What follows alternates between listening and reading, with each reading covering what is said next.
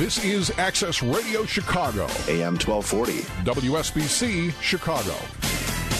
The views, opinions, and beliefs expressed on this radio program by the hosts, co-hosts, guests, and or callers do not necessarily reflect those of this radio station and its ownership. The following program, Hey Life, Mohammed Tausif Siddiqui and guests.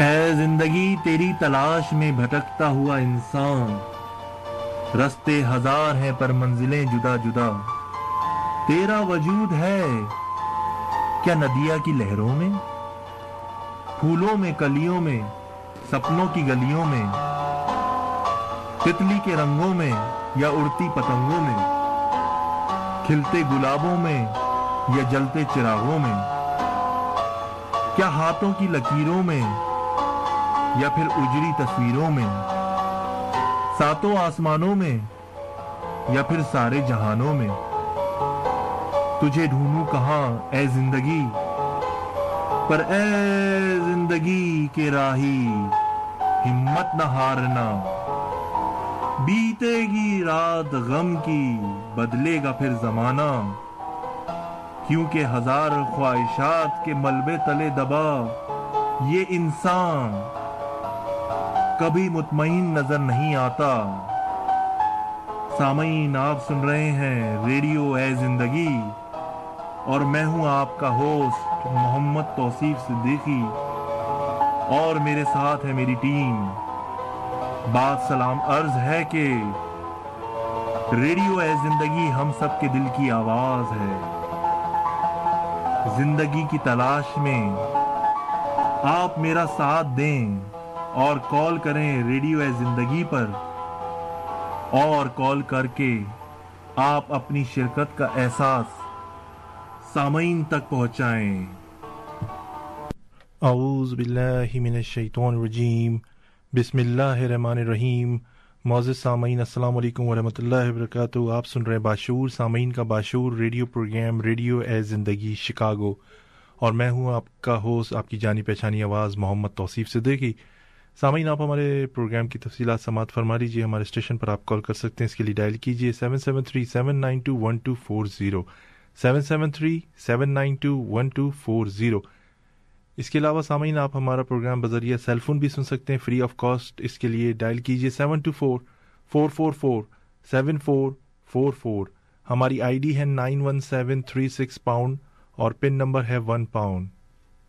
इसके अलावा सामईन, आप हमारे तकरीबन 8 साल के recorded program social website पर भी सुन सकते हैं, और करंट प्रोग्राम भी इंटरनेट पर दुनिया में कहीं भी सुन सकते हैं। इसके लिए वेब ब्राउज़र पर टाइप कीजिए या गूगल भी करें ए ज़िंदगी रेडियो, और वेब ब्राउज़र पर आप टाइप कीजिए www.talkshoe.com, batein-juta.com। सर्च बॉक्स या कॉल आईडी बॉक्स में एंटर कीजिए 91736। सामईन, आपको जैसा कि पता है कि हमारा प्रोग्राम हर इतवार को अली खान ज्वाइन करते हैं, तिलावत कलाम पाक अपनी खूबसूरत आवाज़ में पेश करते हैं। तो हमारे साथ अली खान मौजूद हैं। अस्सलाम वालेकुम अली खान। वालेकुम सलाम। आप ऑन एयर हैं, आप तिलावत कलाम पाक पेश कर सकते हैं। बहुत शुक्रिया। अऊज़ु बिल्लाहि मिनश शैतानिर रजीम,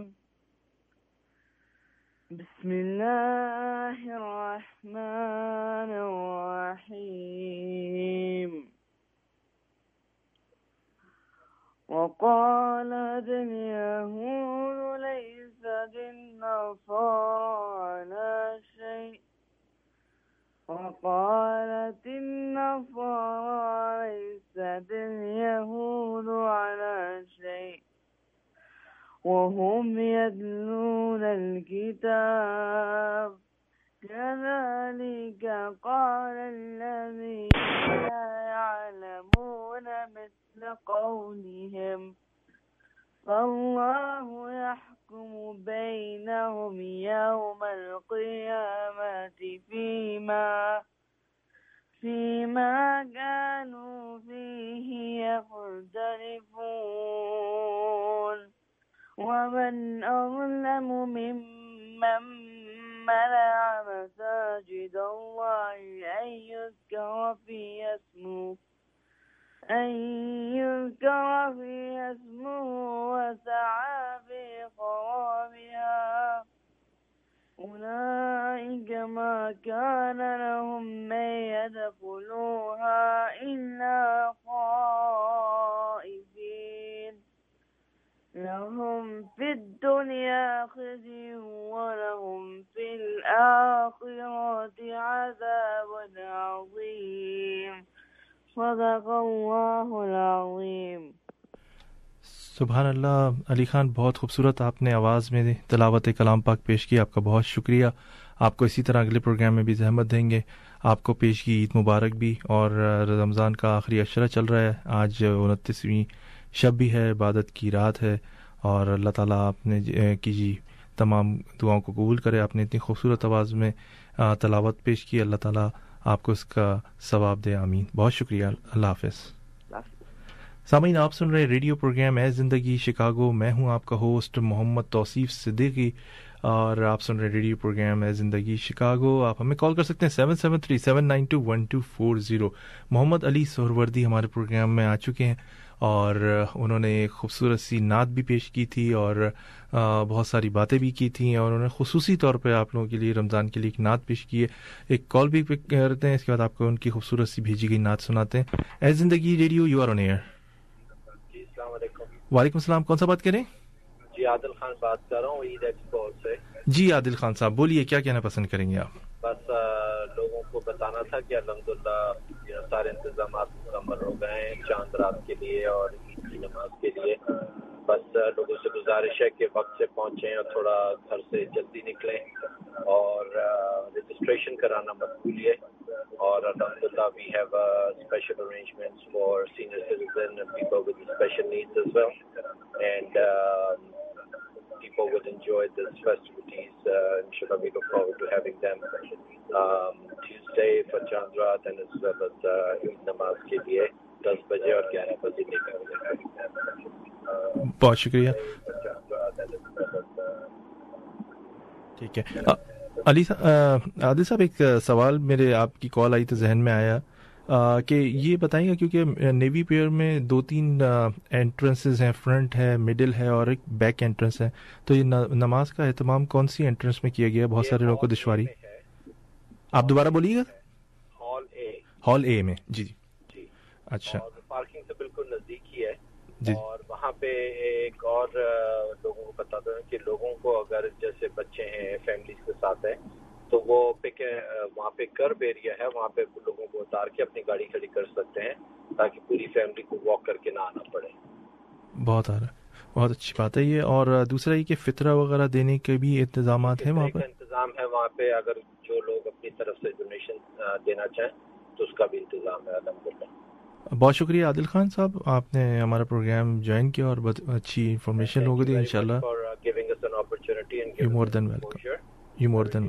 تھینک یو سو مچ, اور سب کو عید مبارک. عید مبارک, آپ کو بھی عید مبارک. اللہ اوکے, اللہ حافظ. Thank you. سامعین, آپ سن رہے ہیں ریڈیو پروگرام ہے زندگی شکاگو. آپ کو محمد علی سہروردی صاحب کی خوبصورت سی نعت سناتے ہیں. آپ ہمارے ساتھ رہیے, پروگرام کو انجوائے کیجیے. آپ کا اپنا پروگرام ریڈیو ہے زندگی شکاگو ہے. اے مومنو مبارک رمضان کا مہینہ,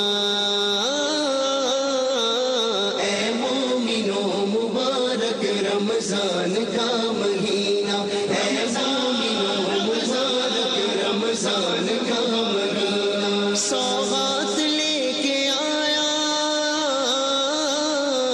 سوغات لے کے آیا, بخشش کا ہے خزینہ. اے مومنو مبارک رمضان کا مہینہ, اے مومنو مبارک رمضان کا مہینہ.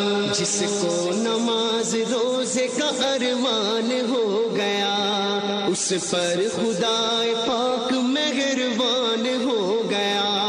رمضان آیا قید میں شیطان ہو گیا, نازل اسی مہینے میں قرآن ہو گیا.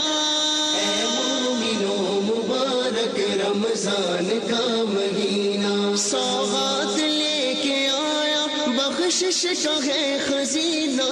اے مومنو مبارک رمضان کا مہینہ, اے مومنو مبارک رمضان کا مہینہ. قرآن کی تلاوت کہیں سجدوں کی حلاوت رمضان میں ہوتی ہے عبادت ہی عبادت افطار کی رونق کہیں سگری کی ہے برکت انعام خداوندی ہے رمضان کی رحمت اے مومنو مبارک رمضان کا مہینہ سوغات لے کے آیا بخشش کا ہے خزینہ اے مومنو مبارک رمضان کا مہینہ اے مومنو مبارک رمضان کا مہینہ اترے ہیں اس مہینے میں توریت اور زبور نازل ہوئی ہے عیسیٰ پہ انجیل بھی ضرور رمضان میں ہوا ہے شب قدر کا ظہور مومن نے اس مہینے میں پایا خدا کا نور اے مومنو مبارک رمضان کا مہینہ سوغات لے کے آیا بخشش کا ہے خزینہ اے مومنو مبارک رمضان کا مہینہ اے مومنو مبارک رمضان کا مہینہ ہر روزہ دار حشر کے دن مسکرائے گا دیدار حق جمال نبی کا وہ پائے گا دوزخ کی آگ سے اسے روزہ بچائے گا رحمت اسے نوازے گی جنت میں جائے گا اے مومنو مبارک رمضان کا مہینہ سوغات لے کے آیا بخشش کا ہے خزینہ اے مومنو مبارک رمضان کا مہینہ اے مومنو مبارک رمضان کا مہینہ اب کے ماہ سیام مدینے میں ہو بسے اہل و عیال ساتھ ہو یا رب بحر وے سحری کرے حرم کی ہنسی ساتوں میں اوے افطار ہم کرے در خیر الانام پہ اے مومنو مبارک رمضان کا مہینہ سوغات لے کے آیا بخشش کا ہے خزینہ اے مومنو مبارک رمضان کا مہینہ اے مومنو مبارک تو سامعین آپ نے خوبصورت سی نعت سنی اور یہ محمد علی سروردی صاحب نے خصوصی طور پر آپ لوگوں کے لیے بھیجی تھی آپ کو یقیناً پسند آئی ہوگی سامعین آپ کو بتاتے چلیں کچھ انفارمیشن جو بہت ضروری ہیں نماز کے اوقات کے حوالے سے آپ کو بتاتے چلیں مسجد نور میں ٹائمنگ نوٹ کر لیجئے پلیز مسجد نور میں 8 بجے صبح نماز ہوگی جامع مسجد دیوان پر 8:30 بجے نماز ہوگی یہاں پر اور اس کے علاوہ فیضان مدینہ میں جو نماز ہوگی وہ 9 بجے صبح ہوگی فیضان باب المدینہ میں 7:30 بجے ہوگی اور مسجد عائشہ میں 7 بجے نماز ہوگی تو یہ کچھ اوقات تھے نمازوں کے لیے عید کے لیے تو آپ نماز میں شرکت کر سکتے ہیں میں دوبارہ بھی بعد میں کوشش کروں گا اگر ٹائم اگر ملا تو آپ کو بتاتے چلیں گے اوقات نماز کے سامعین آپ کو آج بتاتے چلیں ہم اپنے دوست ہمارے بہت اچھے دوست اور بہت ہی سوشل ورک کر رہے ہیں تجزیہ نگار ہیں کالم نویس ہیں اور کتابیں بھی لکھ چکے ہیں ہمارا پروگرام اکثر بیشتر جوائن کرتے ہیں جناب احتشام الدین ارشد صاحب FOH فرینڈز آف ہیومینٹی کے سیکرٹری جنرل بھی ہیں آج ہم سے کچھ پاکستان کی متعلق اور جرنل جو باتیں ہیں FOH کے حوالے سے گفتگو کریں گے السلام علیکم احتشام الدین ارشد صاحب وعلیکم السلام توصیف بہت شکریہ احتشام الدین ارشد صاحب کہ آپ نے ہمارا programme radio Zindagi Chicago join کیا میں آپ کا دل کی گہرائیوں سے شکر گزار ہوں شکریہ بہت بہت احتشام صاحب سب سے پہلے ہم بڑی افسوسناک خبر تھی اور ہر آدمی اشبار ہوا اسد حسین سے ڈاکٹر اسد حسین صاحب جہاں فانی سے کوچ کر گئے عرصے دراز سے مسلم کمیونٹی میں ایکٹیو تھے MCC کے اندر ایکٹیو کہاں وہ ایکٹیو نہیں تھے چاہے وہ یونیورسٹیز ہوں نارتھ ایسٹرن یونیورسٹی بہت ہی قابل آدمی تھے آپ ہمارے لسنرز کو ان کے بارے میں بتائیے گا ان کی خوبیاں جو میں نے اس قلیل وقت میں ہم کوشش کریں گے کور کریں کہ انہوں نے کیا کیا خدمات مسلم کمیونٹی میں سر انجام دیں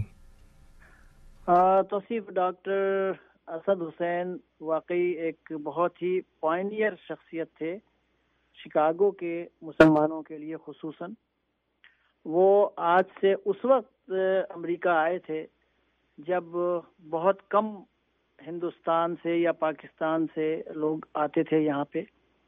وہ 60 سال پہلے یہاں آئے امریکہ, اور انہوں نے وہاں جب آئے تھے اس وقت بھی وہ ماسٹرز کر چکے تھے پولیٹیکل سائنس میں. یہاں آنے کے بعد انہوں نے دوبارہ ایک اور ماسٹرز کی پولیٹیکل سائنس میں. اس کے بعد انہوں نے یہیں پی ایچ ڈی کیا اور پھر یونیورسٹیز میں پڑھانے لگے. کئی دوسرے اسٹیٹ میں انہوں نے پڑھایا. اس کے بعد شکاگو میں نارتھ ایسٹرن یونیورسٹی میں پڑھاتے تھے. پھر یہاں پہ ایک اسلامک یونیورسٹی ہے شکاگو میں, اس کے پریزیڈنٹ رہے اور اس کو چلایا.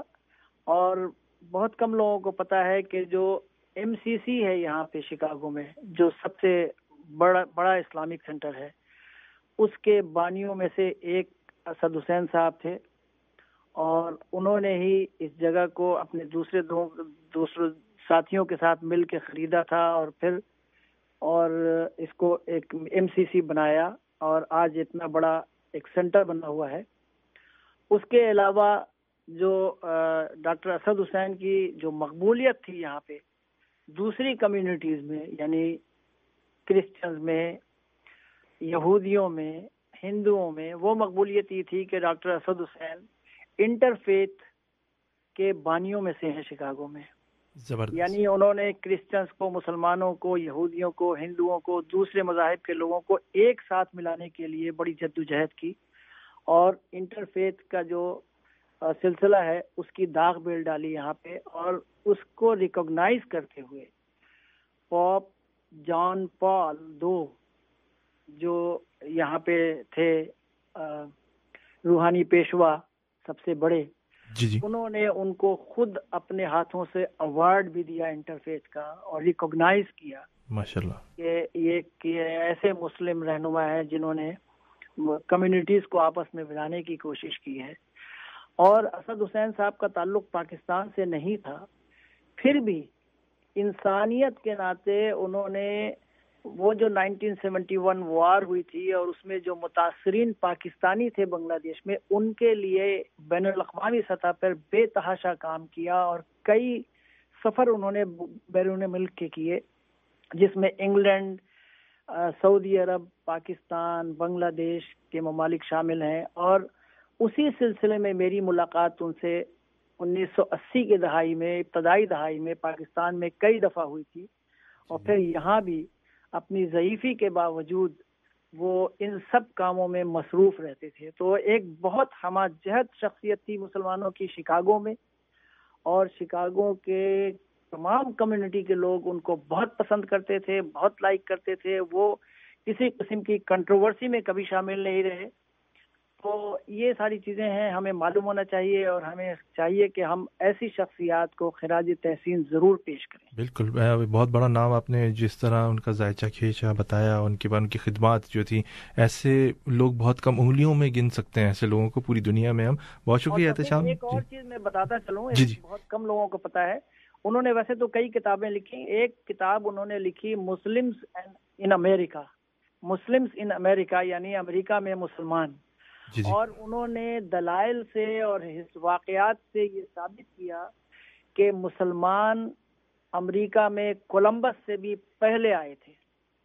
جی, یہ ایک بات ابھی شروع ہوئی. اچھا, یہ سوری, اچھا انہوں نے سب سے پہلے یہ بات کی تھی. اچھا صحیح, بہت شکریہ احتشام بھائی. میری آپ نے معلومات میں بھی اضافہ کیا اور ہمارے سامعین کی معلومات میں بھی اضافہ کیا. اس پر ابھی بحث چل رہی ہے کہ عرب آئے تھے یہاں پر. صحیح کہہ رہے ہیں آپ, بالکل. بہت شکریہ احتشام صاحب. احتشام صاحب آپ سے بات کریں گے FOH کے حوالے سے. سیکرٹری جنرل ہیں, کیا ابھی تک FOH نے خدمات انجام دی ہیں بنگلہ دیش میں کیمپس میں, جو محصورین پاکستان جو بے حال ان کی مدد کرنے کے لیے کوئی تیار نہیں ہے, نہ پاکستان نہ بنگلہ دیش, نہ ان کے پاس رہنے کی جگہ ہے صحیح طرح, نہ پانی کا, کوئی ایسی زندگی کی جو ایک عام آدمی جو اللہ تعالیٰ نے ایک انسان پیدا کیا وہ بہت ہی بری حالت میں زندگی گزار رہے ہیں. ابھی تک FOH نے ان کی کیا خدمات کی ہیں, اور لوگ اگر اپنے فطرہ, زکوٰۃ اور کوئی بھی ڈونیشن دینا چاہتے ہیں تو کس پر آپ سے کانٹیکٹ کر سکتے ہیں, اس حوالے سے بھی بتائیے. بہت شکریہ. توصیف فرینڈز آف ہیومینٹی جو FOH آپ نے بتایا, اس کا پورا نام ہے فرینڈز آف ہیومینٹی.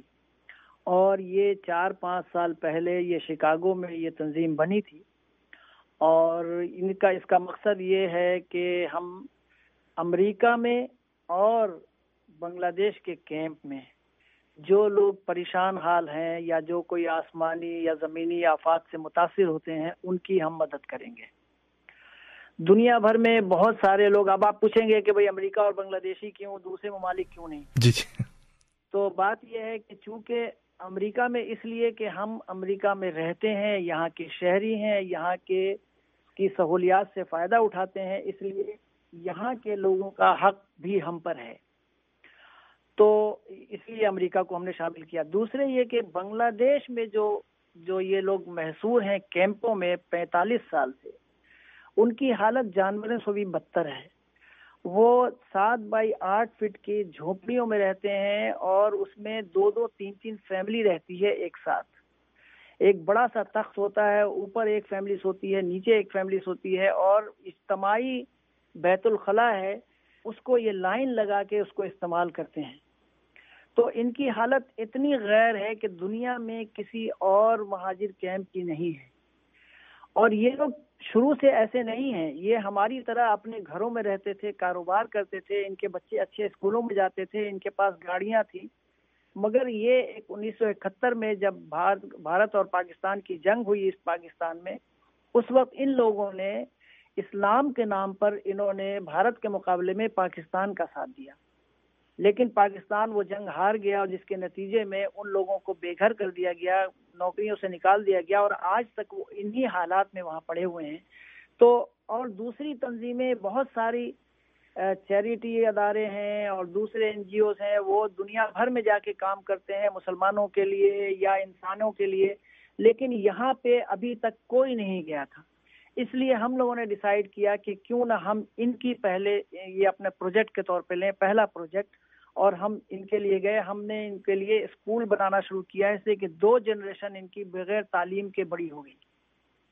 اب ہم نے ریموٹ ایریا سے، جو اس پاکستان بنگلہ دیش میں جو ایسے کیمپس جو کہ ریموٹ ایریاز میں ہے، جہاں لوگ نہیں پہنچ پاتے ان کی خبر گیری کے لیے، وہاں سے ہم نے ان کے اسکول بنانے شروع کیے، اور بچوں کو فری کتابیں، free uniform, free school supply ان کو دیتے ہیں. اور ٹیچرز بھی ہم نے انہی کیمپس میں جو پڑھی لکھی لڑکیاں لڑکے ہیں ان کو ہم نے ٹیچرز ہائر کیا ہے، ان کو ہم یہاں سے تنخواہ بھی دیتے ہیں. زبردست. اس کے علاوہ ان کے پاس پینے کے لیے پانی نہیں ہوتا ہے، یہ جوہر سے اور ادھر ادھر سے پانی بچے جا کے لے کے آتے ہیں. تو ہم نے اب ڈیپ ٹیوب ویل بنانا شروع کیا ہے تاکہ ان کو کلین واٹر ملے، اور ٹوائلٹ میں بھی ہم نے پائپ سے نلکے لگا دیے ہیں تاکہ صفائی وہاں پہ ہو سکے، وہ لوگ یوز کر سکیں اس کو. اور ایک ڈیپ ٹیوب ویل سے 300-400 فیملی کو کلین واٹر مل رہا ہے. تو یہ پروجیکٹ ہمارا جاری ہے.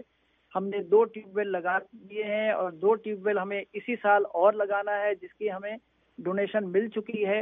اور میں سامعین کو یہ بھی بتا دوں کہ ایک ٹیوب ویل لگانے کے لیے ہمیں $5,000 سے $6,000 چاہیے ہوتا ہے، جس سے 300-400 فیملی فائدہ اٹھاتی ہے. تو یہ بھی ہمارا پروجیکٹ چل رہا ہے. دوسرے یہ کہ اکثر وہاں جھوپڑیوں میں آگ لگ جاتی ہے، بلکہ لگا دی جاتی ہے تاکہ یہ لوگ بے گھر ہو جائیں مزید. تو ہم نے یہ سلسلہ شروع کیا ہے کہ ان کے کمروں کو اینٹ کے ذریعے، برکس کے ذریعے بنا دیا جائے. تو ابھی حال ہی میں اسی سال ہم لوگوں نے 60 کمرے برکس کے بنوائے ہیں ایز اے ٹوکن اور ایکسپیرینس کے طور پہ. تو یہ کام بھی ہم کر رہے ہیں. دوسرے یہ کہ قربانی آتی ہے، ان کے کیمپس میں سال بھر کسی کو ایک ٹکڑا گوشت نصیب نہیں ہوتا. تو ہم لوگوں نے پچھلے سال سے قربانی کا سلسلہ بھی شروع کیا ہے، اور ابھی قربانی کا جب آئے گا بقرعید میں تو ہم اناؤنس کریں گے کہ ایک گائے یا ایک بکرے کی کیا ہم وہاں پہ خرید رہے ہیں، اور وہیں پہ ہم خرید کے قربانی کر کے کیمپس میں ان لوگوں کو گوشت بھی تقسیم کریں گے. تو چونکہ یہ بیچارے اس حال میں پڑے ہوئے ہیں، مسلمان ہیں اور انسان ہیں، تو کوئی تو ان کی خبرگیری کرے. اس جذبے سے ہم لوگ کام کر رہے ہیں، اور اس میں بہت جانے پہچانے لوگ ہیں. اس فرینڈز آف ہیومینٹی میں آپ کو پتا ہے احمد کریم جانگڈا، یہ ایک شکاگو کی جانی پہچانی شخصیت ہے، بزنس مین ہے، اور مسجد الہدا کے بھی وہ پریزیڈنٹ رہے ہیں، بانی ممبر ہیں، وہ پریزیڈنٹ ہیں. طارق ملہان سے ایک بڑا جانا پہچانا نام ہے، وہ مسلم اور پاکستانی کمیونٹی کے سب سے پہلے شخص ہیں جو کہ سٹی آف شکاگو کے کنٹرولر رہے، कुक काउंटी बोर्ड के चीफ फाइनेंशियल ऑफिसर रहे, he is vice president of FOH। उसके अलावा डॉक्टर तूर हैं, बहुत पुराने कार्डियोलॉजिस्ट हैं, मुसलमान हैं यहाँ शिकागो के, वो इसके बोर्ड ऑफ डायरेक्टर्स में से हैं। सदरुद्दीन नूरानी इसके बोर्ड ऑफ डायरेक्टर्स में हैं, और मिसेस नायला अहमद जो CPA हैं, अकाउंटेंट हैं, वो इसकी ट्रेजरर हैं। तो ये और बहुत सारे लोग भी हैं, हमारे दूसरे जगह पे चैप्टर्स खुले हुए हैं, स्टेट्स में हम मजीद खोल रहे हैं। तो हमारा जो टोल फ्री नंबर है वो है 1-888-398-3824, 1-888-398-3824।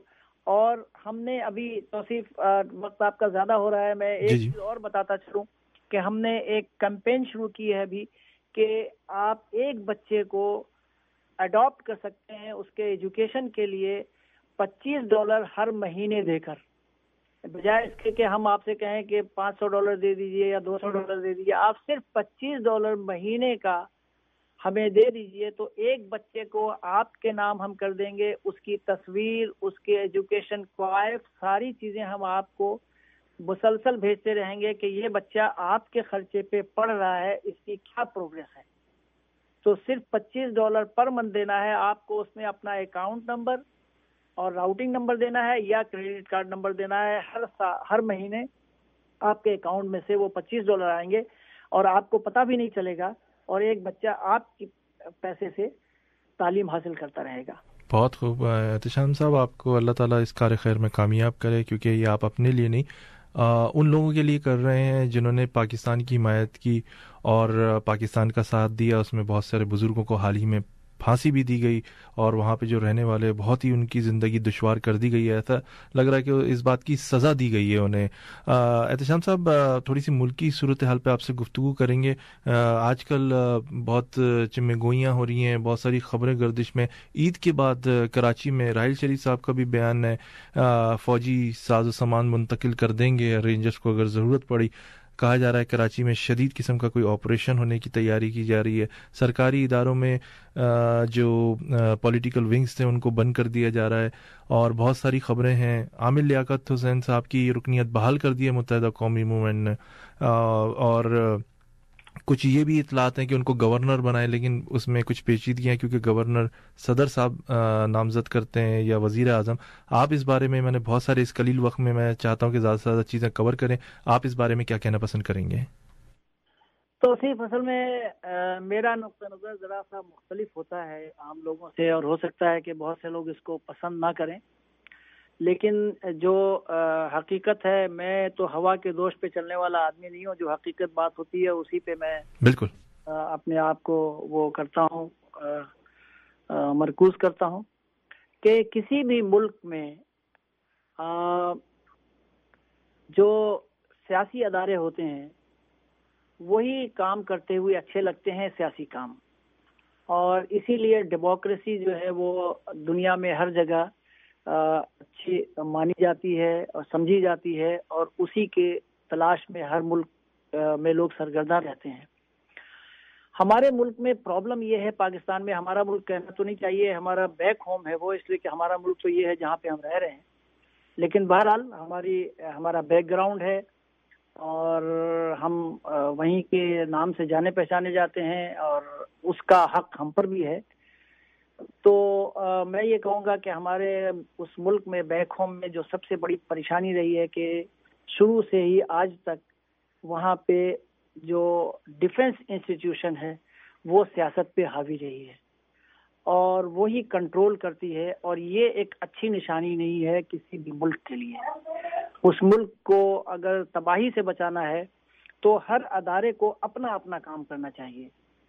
अब आजकल क्या, शुरू से यही कैफियत है और अभी भी यही कैफियत है कि वहाँ पे जो डिसीजन हो रहे हैं, जो फैसले हो रहे हैं, वो जर्नैल करते हैं।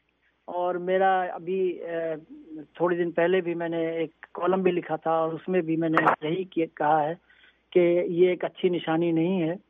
और जहाँ तक आपने कराची की बात की, तो पूरे मुल्क के हालात तो सिर्फ कराची में नहीं बल्कि पूरे मुल्क में दिगरगू हैं। यानी आप जाके देखें कि किस तरह से अगवा बराए तावान पे काम हो रहा है, वहाँ पे किस तरह वहाँ पे दहशतगर्दी हो रही है, اور تو صرف کراچی میں تو ایسی بات نہیں ہے. تو کام اگر ہونا چاہیے تو پورے ملک میں ہونا چاہیے, اور پورے ملک کی بنیاد پر اگر آپریشن ہو تو ہر جگہ ہو, اور یعنی اس آپریشن کے نام پر اگر سیاسی حکمت عملی اپنائی جائے اور سیاسی اہداف حاصل کیے جائیں تو یہ اچھی بات نہیں ہوتی. اور جو سیاسی جماعتیں ہوتی ہیں ان کو آپ اس طرح ختم بھی نہیں کر سکتے.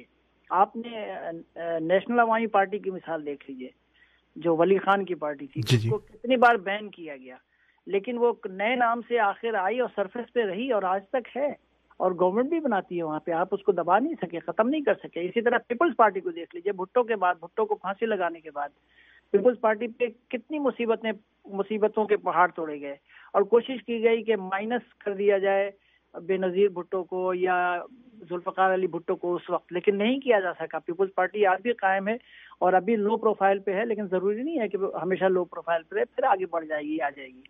تو اسی طرح سے اگر آپ سندھ کے کسی شہری جماعت کو ختم کرنا چاہتے ہیں تو یہ ایک بھول ہے, ایک غلط طریقہ ہے. جس طرح آپ اور ہم آج کہتے ہیں کہ اس پاکستان میں ہم نے بہت غلط کیا تھا کہ شیخ مجیب الرحمان کو یا عوامی لیگ کو الیکشن میں وہ جو جیت کے آئے تھے ان کو ہم نے نہیں دیا اقتدار, تو وہی کھیل کیا آپ پھر پاکستان میں کسی صوبے میں کھیلنا چاہتے ہیں؟ کیا بلوچستان میں وہی کھیل کھیلنا چاہتے ہیں؟ کیا آپ کراچی میں وہی کھیل کھیلنا چاہتے ہیں؟ یہ بہت بڑی فاش غلطی ہوگی. سیاسی کانفلکٹ کو سیاست کے ذریعے ہی حل کرنا چاہیے, اور اگر اس میں کسی میں خامی ہے تو اس کو بیٹھ چکے, وہ پارلیمنٹ میں بھی ہے, وہ سڑکوں پہ بھی ہے, تو آپ ان کو پارلیمنٹ میں بیٹھ کے ان سے بات کر سکتے ہیں. جی بہت شکریہ احتشام صاحب. احتشام صاحب, ابھی سوشل ویب سائٹس پہ ایک کلپس چلے, کافی دیکھا یہ گیا کہ طالبان نے رینجرز کی گاڑیاں بھی کھڑی ہوئی ہیں اور چندہ جمع کر رہے ہیں مسجدوں کے باہر کھلے عام. کیا کہیں گے اس بارے میں؟ کیا طالبان کو گروم تو نہیں کیا جا رہا؟ دیکھیں توصیف, بات یہ ہے کہ یہی باتیں امریکہ بھی کرتا رہا ہے اور ویسٹ کے کئی ممالک بھی کرتے رہے ہیں کہ پاکستان جو ہے وہ دہشت گردوں کی ایک جنت بن چکی ہے, اور اگر ایسے واقعات اگر سامنے آئیں گے تو پھر یہ جو ایک سوچ ہے اس کو تقویت ملے گی کہ اور یہی بات وہاں اندرون ملک بھی یہی کہا جاتا ہے کہ آپ تو سیاسی طور پر چند جماعتوں کو ہدف بناتے ہیں, لیکن جو اصل ملک کو بگاڑ رہا ہے, جو اصل ملک کو تباہ کر رہا ہے, یہ دہشت گرد, ان کے بارے میں آپ کی اگر آپ کا جو رویہ ہے وہ اگر مفاہمانہ ہے یا آپ اسے صرف نظر کر رہے ہیں, ان کو اگنور کر رہے ہیں, تو یہ باتیں کیا ظاہر کرتی ہیں؟ آخر ڈو مور جو کہا جاتا ہے امریکہ سے, اسی لیے تو کہا جاتا ہے نا کہ آپ کی نظروں کے سامنے وہ دہشت گرد دندناتے ہیں اور اسلام کے نام پر اپنے آپ کو پھیلاتے ہیں, اور آپ اپنی نظریں ادھر سے ہٹا لیتے ہیں. تو اس سے یہی ظاہر ہوتا ہے کہ آپ ان کو پالنے کی کوشش کر رہے ہیں یا آپ ان کو ایک طرح سے بلیسنگ دے رہے ہیں, اور یہ طریقہ غلط ہے. آپ کو سب سے پہلے تو ان عناصر کو جو دہشت گرد ہیں, جو پینیٹریٹ کر چکے ہیں کراچی میں, لاہور میں, پشاور میں اور ٹرائبل ایریا میں, ان کے خلاف آپریشن کر کے ان کو بالکل ختم کر دینا چاہیے, جس طرح امریکہ نے آپریشن کر کے طالبان کو ختم کیا تھا اور بن لادن کو مارا اور دوسرے لوگوں کو ختم کیا اور ابھی تک کر رہے ہیں. اسی طرح سے پاکستان کو بھی پہلے ان لوگوں کے خلاف کرنا چاہیے جو پاکستان کے عوام کو کے خلاف قتل عام میں حصہ لے رہے ہیں, جو پاکستان کی فوجی جو سپاہی ہیں ان کو ذبح کر رہے ہیں. پہلے ان کے خلاف آپ نبرد آزما ہوں سیاسی طور پر, سیاسی لوگوں سے, بعد میں سیاسی انداز سے نپٹیے. بہت شکریہ احتشام صاحب. ابھی آپ نے تھوڑی دیر پہلے ذکر کیا کہ یہ ملک تو ہمارا ہی ہے یو ایس سے اب, اور ہمیں اس کے متعلق سوچنا چاہیے. کیا وجہ ہمارے لوگ 4th آف جولائی آتی ہے اسے نہیں منانا پسند کرتے, تھینکس گیونگ آتی ہے تو کوشش کرتے ہیں گھر میں انجوائے کریں, لانگ ویکینڈ بنا لیں. حتیٰ کہ اب کچھ لوگ ایسے بھی ہیں میری نظر میں جو یہ کہتے ہیں کہ غیر مسلموں سے آپ دوستی نہیں رکھیں, اسلام اس کی اجازت نہیں دیتا. لیکن اگر آپ ان سے تعلقات نہیں رکھیں گے, ان سے ملے جلیں گے نہیں, تو دعوت کس طرح دیں گے؟ ان کو کیسے پتہ چلے گا کہ آپ کے کیا بلیوز ہیں, آپ کن چیزوں پہ بلیو کرتے ہیں؟ کیا کہیں گے لوگوں کو, کیا میسج دیں گے آپ کہ کیوں نہیں امریکہ کے قومی دھارے میں شامل ہوتے؟ اس کی کیا وجہ ہے؟ لوگ, میں نے بہت ساری دفعہ دیکھا فائر ورکس ہوتا ہے 4th آف جولائی کا, پاکستانی نظر نہیں آتے زیادہ تر. کیا وجہ ہے؟ آپ کیا کہیں گے اس بارے میں؟ بہت اچھا ٹاپک آپ نے توصیف چنا ہے اس وقت، اور اس پہ میں لکھتا بھی رہا ہوں. ہم اس ملک میں رہتے ہیں، ہم اس ملک کے مین اسٹریم میں آنا نہیں چاہتے، ہم ووٹر بننا نہیں چاہتے. ووٹر بن جاتے ہیں تو ووٹ ڈالنے جاتے نہیں ہیں، اور ہم ڈیمانڈ کرتے ہیں اپنے رائٹس کی، ہم اعتراض کرتے ہیں کہ کسی انجسٹس کی. تو جب آپ اس ملک میں رہتے ہوئے اس ملک کے معاملات میں انٹرسٹ نہیں لیں گے، انوالو نہیں ہوں گے، تو آپ کے جو ڈیمانڈز ہیں اور آپ کے جو کرٹیسزم ہے وہ بالکل بے معنی ہے. اب آپ دیکھیے، آپ نے جو پوائنٹ ریز کیا ہے، ہم یہاں رہ کے ہم پاکستان ڈے مناتے ہیں، اور بالکل منا سکتے ہیں. دوسرے لوگ بھی، اسپینش ہیں وہ بھی اپنا دن مناتے ہیں، پولش ہیں وہ بھی اپنا نیشنل ڈے مناتے ہیں. لیکن جہاں آپ رہ رہے ہیں اس ملک کا اگر انڈیپینڈنس ڈے ہے تو اس کو ہم کیوں نہیں سیلیبریٹ کر سکتے، اس میں ہم کیوں نہیں حصہ لے سکتے؟ آخر ہمارا پاکستان ڈے ہر جگہ منایا جاتا ہے، میلہ بھی ہوتا ہے، پریڈ بھی ہوتی ہے. آخر کوئی ایک چیز، اصل اس کی وجہ کیا ہے؟ ہم اپنے ہول سے باہر نہیں نکلنا چاہتے.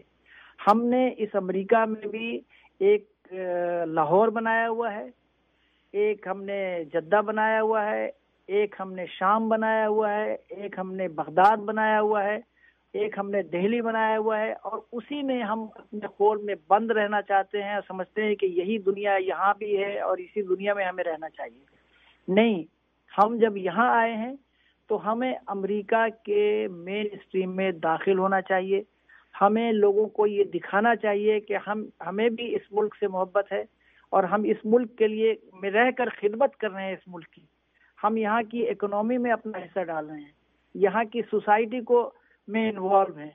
تو یہ جب ہم اس وقت کریں گے کہ جب ہم ان کے ساتھ مل کے، جہاں پہ کلیش ہو رہا ہے آپ کے مذہب کا، وہاں پہ آپ یقیناً نہ جائیے. کوئی آپ کو زبردستی نہیں کہے گا کہ آپ اپنے مسجد بند کر کے چرچ میں چلے جائیے.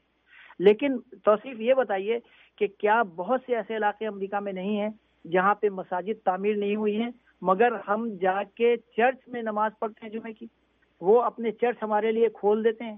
کیا اسی شکاگو میں ایسے چرچ نہیں ہیں جو تراویح کے لیے اپنی پارکنگ لاٹ آپ کو دے دیتے ہیں کہ آپ وہاں گاڑی پارک کیجئے اور جا کے نماز پڑھیے؟ تو پھر آخر ہم اپنے پڑوسیوں سے کیوں نہیں ربط بڑھاتے ہیں؟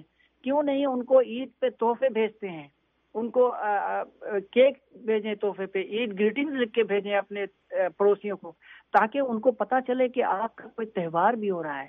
آپ اگر اپنے خول میں بند رہیں گے اور صرف یوم آزادی پاکستان منائیں گے، جو ضرور منائیں، آپ کا حق ہے، لیکن آپ یہاں رہتے ہیں، ان کی خوشیوں میں بھی اگر شریک ہوں تو اس میں کوئی حرج نہیں ہے.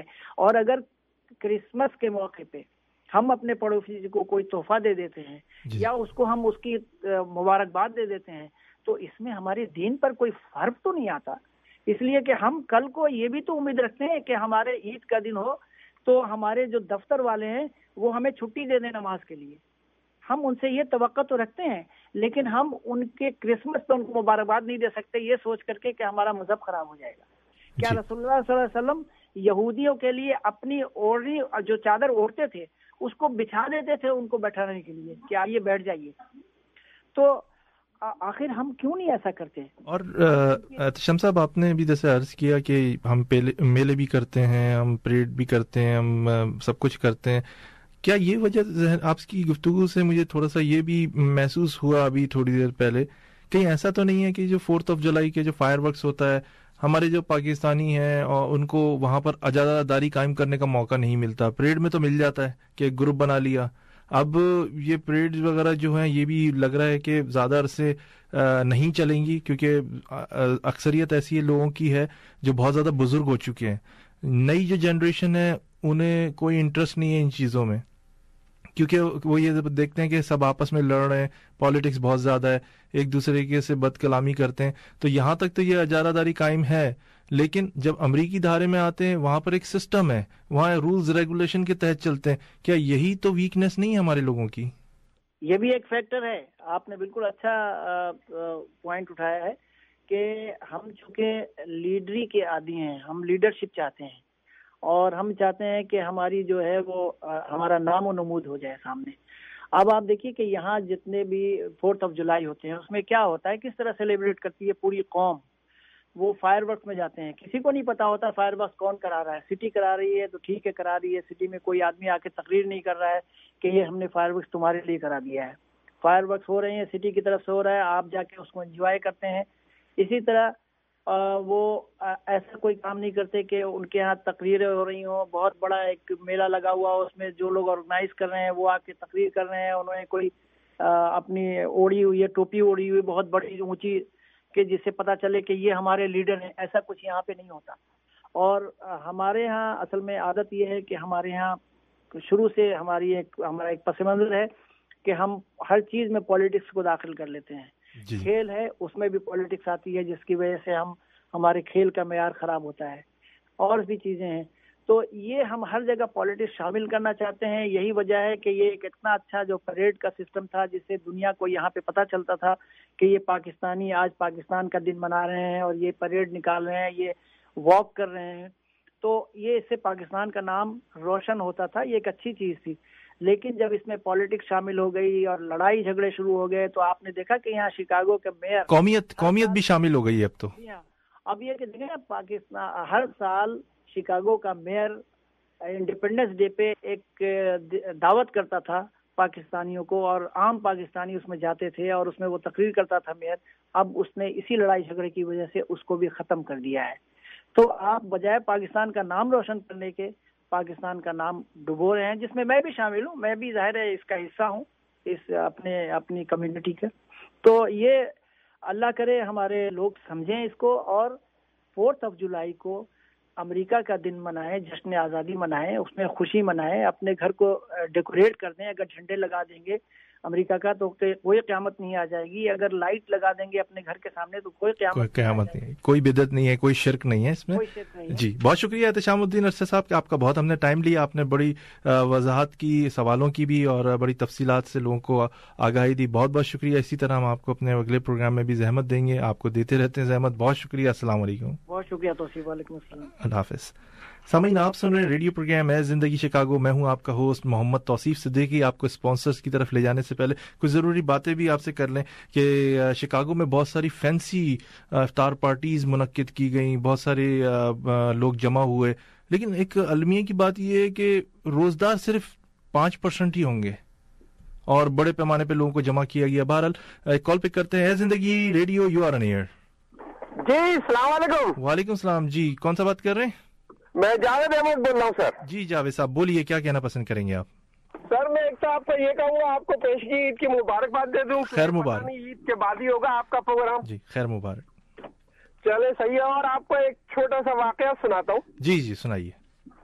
وہ شیر کی اور جو ہے نا وہ اس کی مرغے کی دوستی ہو گئی.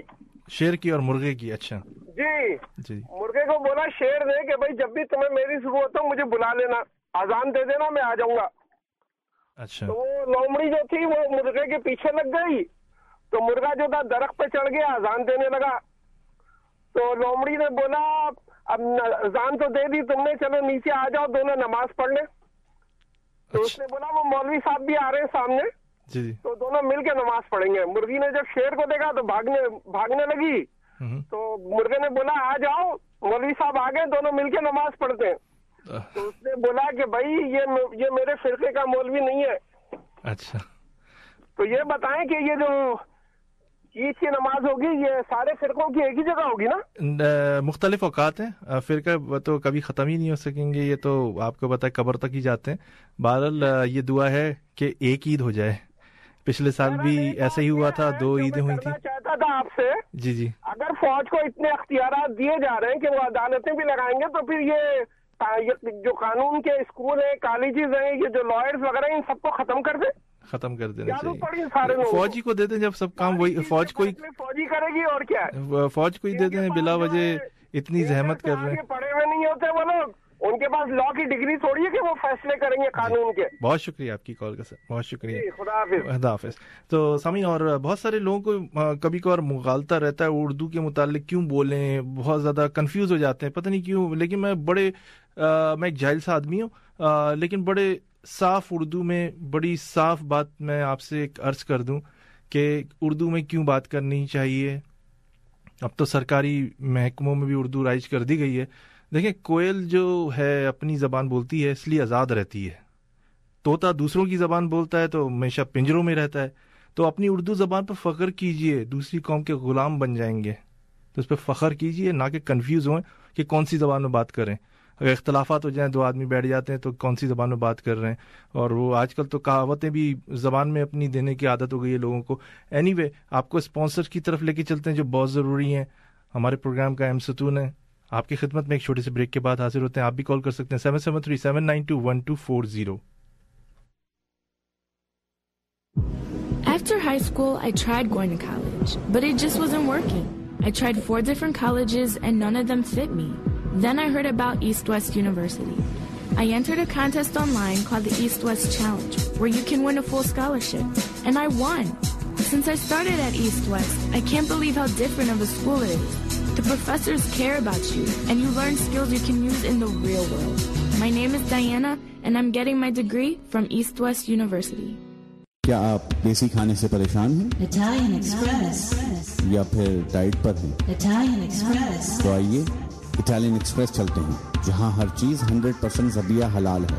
ان کے لذیذ ذائقہ دار اور منفرد کھانے بہترین سروس کے ساتھ اپنی مثال آپ ہیں. Italian Express. بزنس میٹنگ ہو یا فیملی کی کوئی بھی تقریب, ڈائن ان کریں یا کیری آؤٹ لے جائیں, آپ کی سہولت کے لیے 2 شاندار لوکیشن ہر ٹائپ کے کریڈٹ کارڈ کی فیسلٹی کے ساتھ. Italian Express. 2307 West Devon Avenue, Chicago, Illinois. 773-761-7700. 2041 Bloomingdale Road, Glendale Heights, Illinois. 630-539-7600. Italian Express.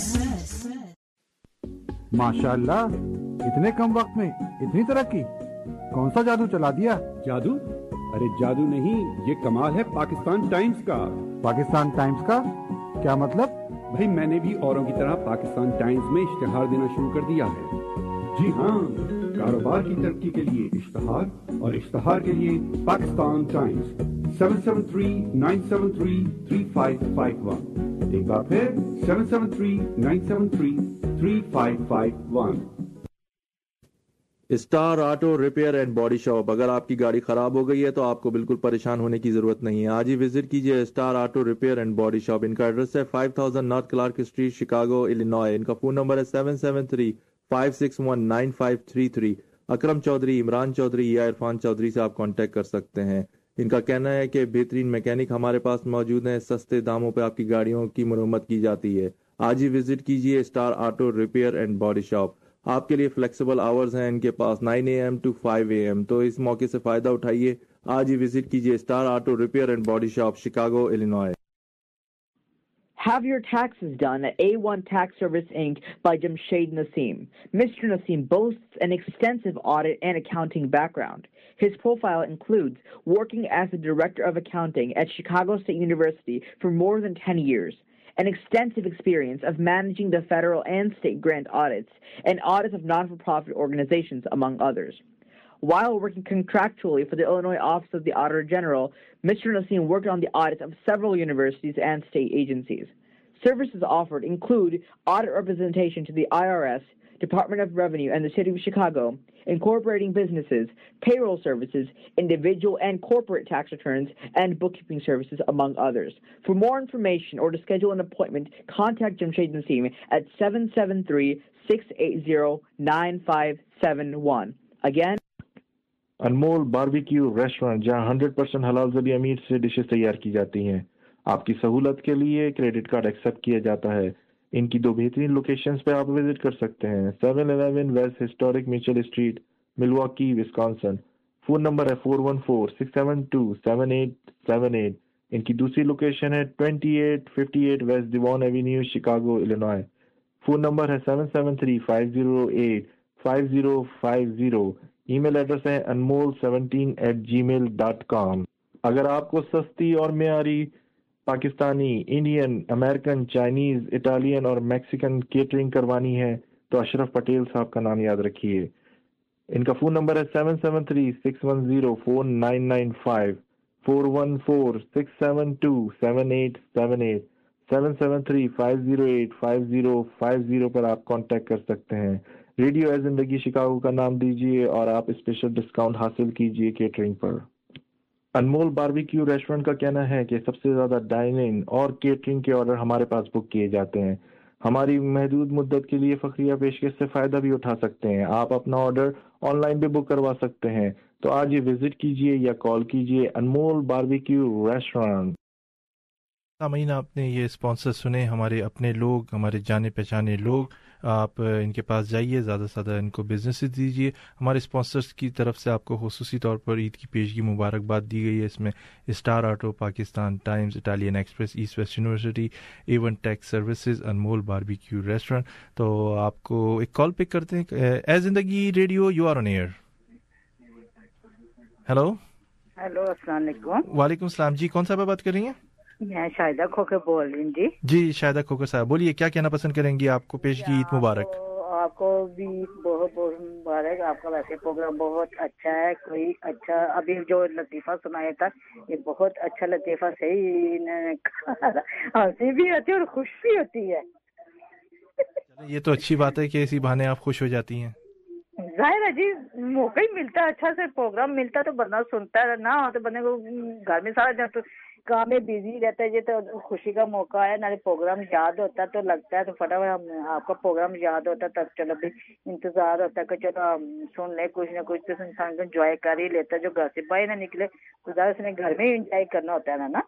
जी बहुत शुक्रिया आपकी कॉल का। शायद आप कोई अच्छा सा कोई गाना सा सुना दे। गाना रमज़ान के महीने में ये वाहिद रेडियो स्टेशन है जो इसने रमज़ान की सबसे ज़्यादा अहमियत को समझा, और यहाँ पे तो बहुत सारे ऐसे भी लोग हैं जिन्होंने इस बाबरकत महीने में नाच गाने का कोई मौका नहीं छोड़ा, तो इसमें रिस्पेक्ट कीजिए। इंशाल्लाह अगले प्रोग्राम में आपकी जो भी फरमाइश होगी वो पूरी करेंगे। आप थोड़ा सा सब्र रखिए। और हमारे मौलवी साहब जो हैं मौलाना मोहसिन, उनके हम कुछ बातें भी आपको सुनाएंगे। बड़ी खूबसूरत उन्होंने बातें की कि चांद रात पर जो लास्ट ईयर बड़ी बदतमीजी हुई दीवान पर, लोगों ने ढोल बाजे नाच गाने शुरू कर दिए। ऐसा लग रहा था कि जैसे जानवरों को कैद में किया हुआ था, वो सब आज़ाद हो गए। और आप एहतराम कीजिए, और जो वहाँ पे लोगों के बिजनेसेस हैं। जी जी बिल्कुल, बहुत शुक्रिया। ये तो खुशी का मौका था, जो साल बाद रोजे आते सको तो इनको तो जितनी बातें का उतनी थोड़ी होती इंसान की। बहुत शुक्रिया आपकी कॉल में तो कोई पता तो नहीं होता ना, आज है कल नहीं है। इंसान को जितना अल्लाह से याद करो उतना ही थोड़ा सा। जब ऐसा वक्त आता है तो फिर उसको अल्लाह मसल्ले पे बैठे तो फिर अल्लाह करता है कि अल्लाह में ये माफ कर दे, बंदे को ये पहले सोचना चाहिए। जी बहुत शुक्रिया आपकी कॉल का। अल्लाह हाफिज, ईद मुबारक आपको। सामीन, आप सुन रहे रेडियो प्रोग्राम है जिंदगी शिकागो। मैं हूं आपका होस्ट मोहम्मद तौसीफ सिद्दीकी। आप भी हमें कॉल कर सकते हैं 7737921240। मैं मौलाना मोहसिन साहब की बात को दोहरा रहा था, और आप लोगों से भी मोहतबाना गुजारिश है कि चांद रात को जो लोग ब्लॉक कर देते हैं ट्रैफिक और गलत हरकतें करते हैं, नाच गाने करना शुरू करते हैं, रमज़ान जो है आपको सब्र का महीना है, आप में पेशेंस पैदा करता है, तो ऐसी चीज़ें ना करें। पिछले साल पुलिस भी बेतहाशा परेशान हो गई थी कि मुसलमानों को हुआ क्या है, कि क्यों इनको क्या बंद करके रखा हुआ था। जो लोगों के बिजनेसेस हैं वहाँ पर, उनको भी चाहिए कि अगर उनकी बिजनेस के सामने कोई ऐसी हरकत कर रहा है तो उनको मूव कर देना चाहिए या पुलिस कॉल कर देनी चाहिए। ऐसी हरकतें ना करें जिससे, क्योंकि आपके तर्ज अमल से सारे मुसलमान लेके लपेट में आ जाते हैं। सबको यही समझते हैं सारे मुसलमान एक जैसे। मौलाना मोहसिन साहब की एक खूबसूरत सी स्पीच थी 27वीं शब को उन्होंने दी। मेरे पास टाइम नहीं था, बहुत सारे लोगों की फरमाइश भी थी। इस कलील वक्त में आपको उनकी कुछ बातें सुना देते हैं, टाइम बहुत कम है। इसके साथ ही मोहम्मद तौसीफ सिद्दीकी को इजाज़त दीजिए। अल्लाह आपका हमारा सबका नेगेबान। अल्लाह हाफिज़। कद्र में नाजिल किया, किसको नाजिल किया? हू की ज़मीर जो है, इन्ना अंज़लनाहू, ये जो हू की ज़मीर है ये किसकी तरफ लौट रही है? फरमा हमने उसको नाजिल किया है शब कद्र में। कुरान, हम कहते हैं कुरान को शब कद्र में नाजिल किया गया है, लेकिन इस आयत करीमा के अंदर अल्लाह तबारक व तआला ने कुरान का नाम जिक्र नहीं किया, सिर्फ हू ज़मीर का इशारा किया। हू ज़मीर के जरिए से इशारा किया गया है। अच्छा, नाम क्यों जिक्र अल्लाह ताला ने नहीं किया? इस वजह से नहीं किया है कि कुरान इतना मारूफ है, इतना मशहूर है कि जब रब उसको अपनी तरफ निस्बत कर रहा है कि हम इसको नाजिल करने वाले हैं, तो इससे हर इंसान समझ जाएगा कि रब ने किसको नाजिल किया है,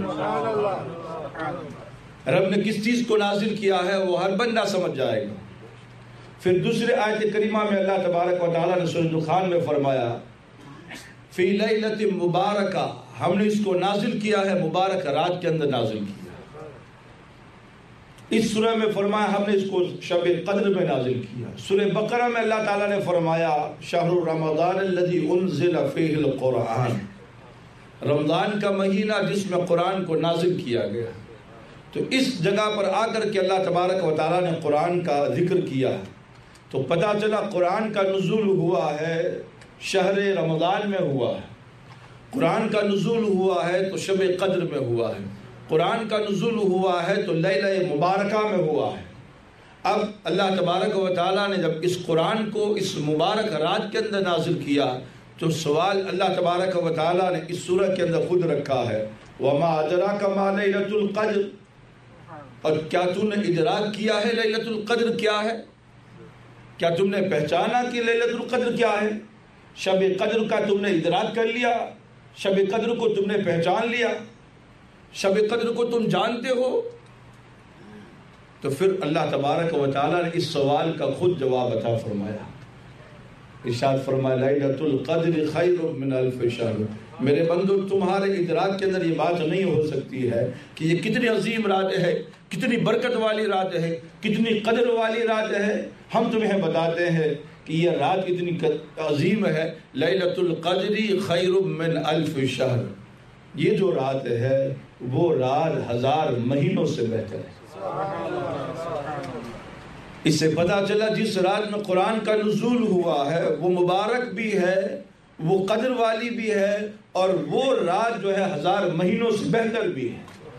پھر اللہ تبارک و تعالیٰ نے مزید ایک اور بات ہمیں ارشاد فرمائی کہ تنزل الملائکۃ والروح فیہا بإذن ربہم، کہ یہ رات قدر والی ہے، اس وجہ سے قدر والی قرآن نازل ہوا، اس وجہ سے قدر والی ہے کہ 1000 مہینوں سے بہتر ہے، اور اس وجہ سے بھی قدر والی ہے کہ ملائکہ اس میں نزول فرماتے ہیں، اور صرف ملائکہ نہیں بلکہ اس میں سید الملائکہ روح الامین بھی اس میں نزول فرماتے ہیں۔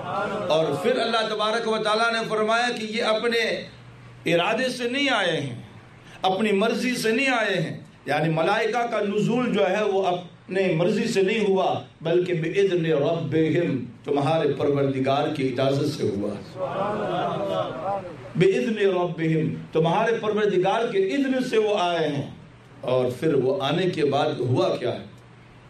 تنزل الملائکۃ والروح فیہا بإذن ربہم من کل امر، ہر معاملے کو لے کر کے وہ آئے ہیں، ہر چیز کو لے کر کے آئے ہیں، اور جب وہ ہر چیز لے کر کے آئے ہیں تو پھر اللہ تبارک و تعالیٰ نے فرمایا سلام، ہر معاملے کے اندر اللہ تبارک و تعالیٰ تمہیں سلامتی عطا فرمائے گا، اور ایسی سلامتی عطا فرمائے گا ہی حتی مطلع الفجر، جب تک کہ فجر طلوع نہیں ہو جاتی تب تک یہ سلامتیاں تمہاری طرف ہے۔